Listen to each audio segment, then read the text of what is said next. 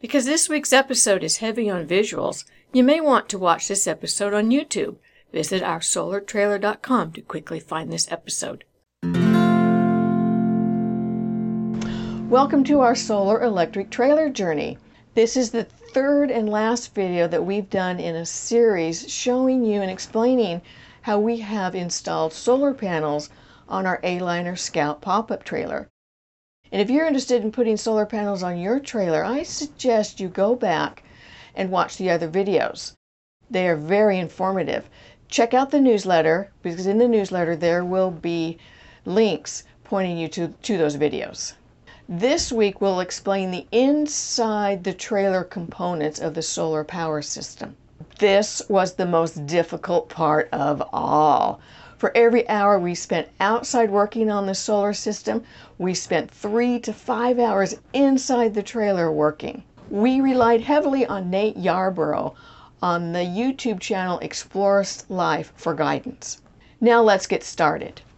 As you can see, we brought the wires in from the roof inside the trailer. We took them down below into the cabinet where I'm sitting on this cushion. And then we took the wires over to the cabinet where the refrigerator is and where the sink is to the other side. Devin figured out how to install the rest, so I'm going to turn the time over to him to explain the rest of the setup. Well, let me tell you a little bit about our project and maybe try to explain a little bit about why this has been so challenging. So in the trailer, you can just see here down in the cabinet where we have all the components, you can see where the wires come through from the neighboring cabinet and then enter this fuse box here. Now this breaker, this circuit breaker, serves as an on-off switch for the solar. So if we want to work on the system, we can switch off the solar panels right here with that circuit breaker. That's pretty inexpensive, but a little bit tricky to find. It's the kind of thing that's easier to order than to find in a store, and that's kind of a general rule. The wires come into the breaker, creating an on-off switch for our solar system, and then they feed next into the charge controller. And this is a Victron Energy Smart Solar MPPT 120 controller, and this is one of the least expensive options from Victron for a charge controller, and it's adequate for our little system. From there, the wires run around our fuse box over to connect into the bus bars. So we've got a negative wire coming from the charge controller and a positive wire coming from the charge controller going over to these bus bars. These bus bars, think of that as an extension of the battery. Nate suggested we use this very fancy bus bar system that has some fuses on it, which enables us to protect the wires in the system from overheating. So far the system is now up and running nicely. So from the bus bar, the wires go to the battery. Between the battery and the bus bar, we've inserted this switch that again allows us to turn the battery off and disconnect it from the rest of the system.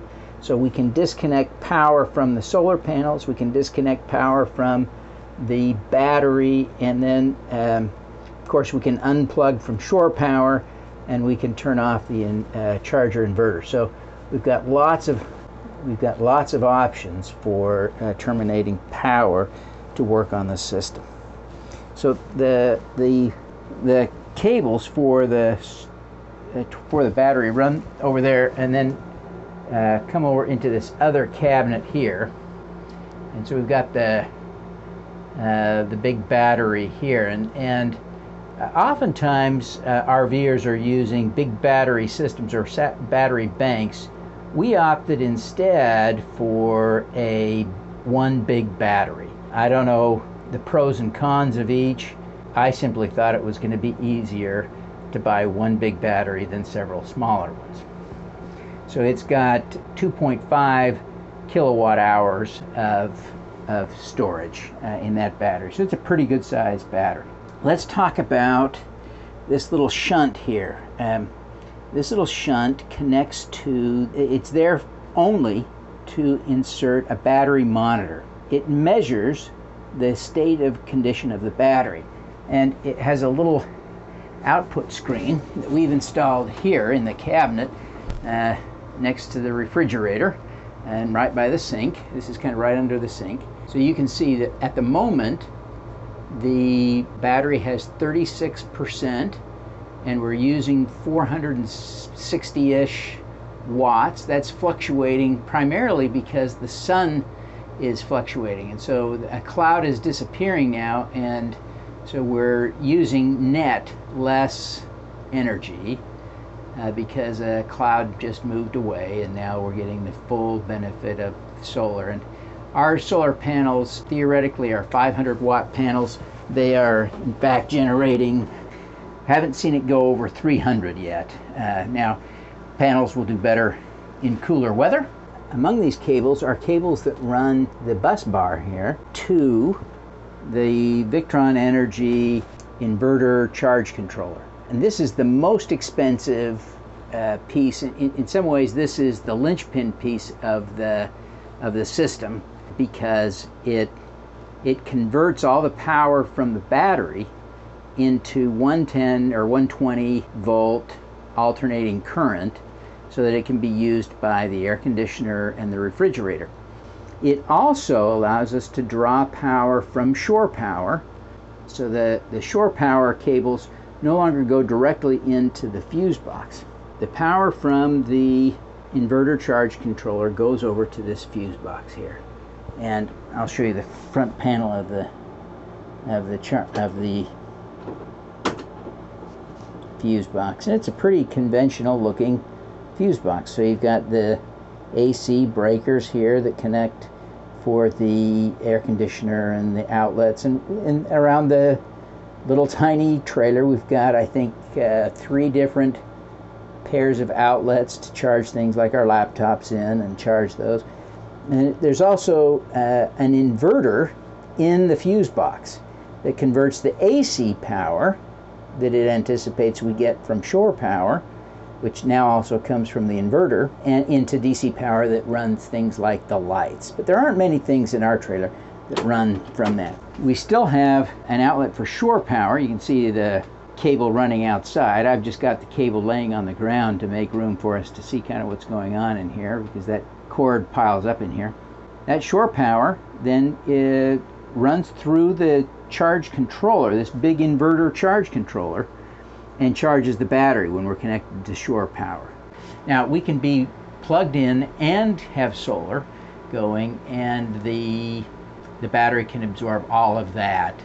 So that's our system. We spent a lot of time putting it together, organizing it to make this work. We're excited to kind of show you what we did. We now have a functioning solar power system. As we shoot this video, we are in the trailer, and the trailer is operating off of solar and battery power, and the battery power is from solar. We left the trailer out in the sun all morning. We're using more power than the solar is generating, as we showed you, but the power we're drawing off the battery is power that we put on there with solar panels. We'll be camping next week to test it out, so we'll be looking forward to sharing more reports with you in the coming weeks and months. Thanks for joining us this week. We hope you found this useful. When we heard our Rivian wouldn't be delivered until Christmas of 2023, we decided to see what we could tow with our Chevy Bolt, Launching our solar electric trailer journey. We have a lot to learn, and we're sharing what we discover along the way, We've added solar panels to our A-Liner Scout pop-up trailer. preparing us for doing the same on a bigger trailer when the Rivian arrives. Join us by subscribing now.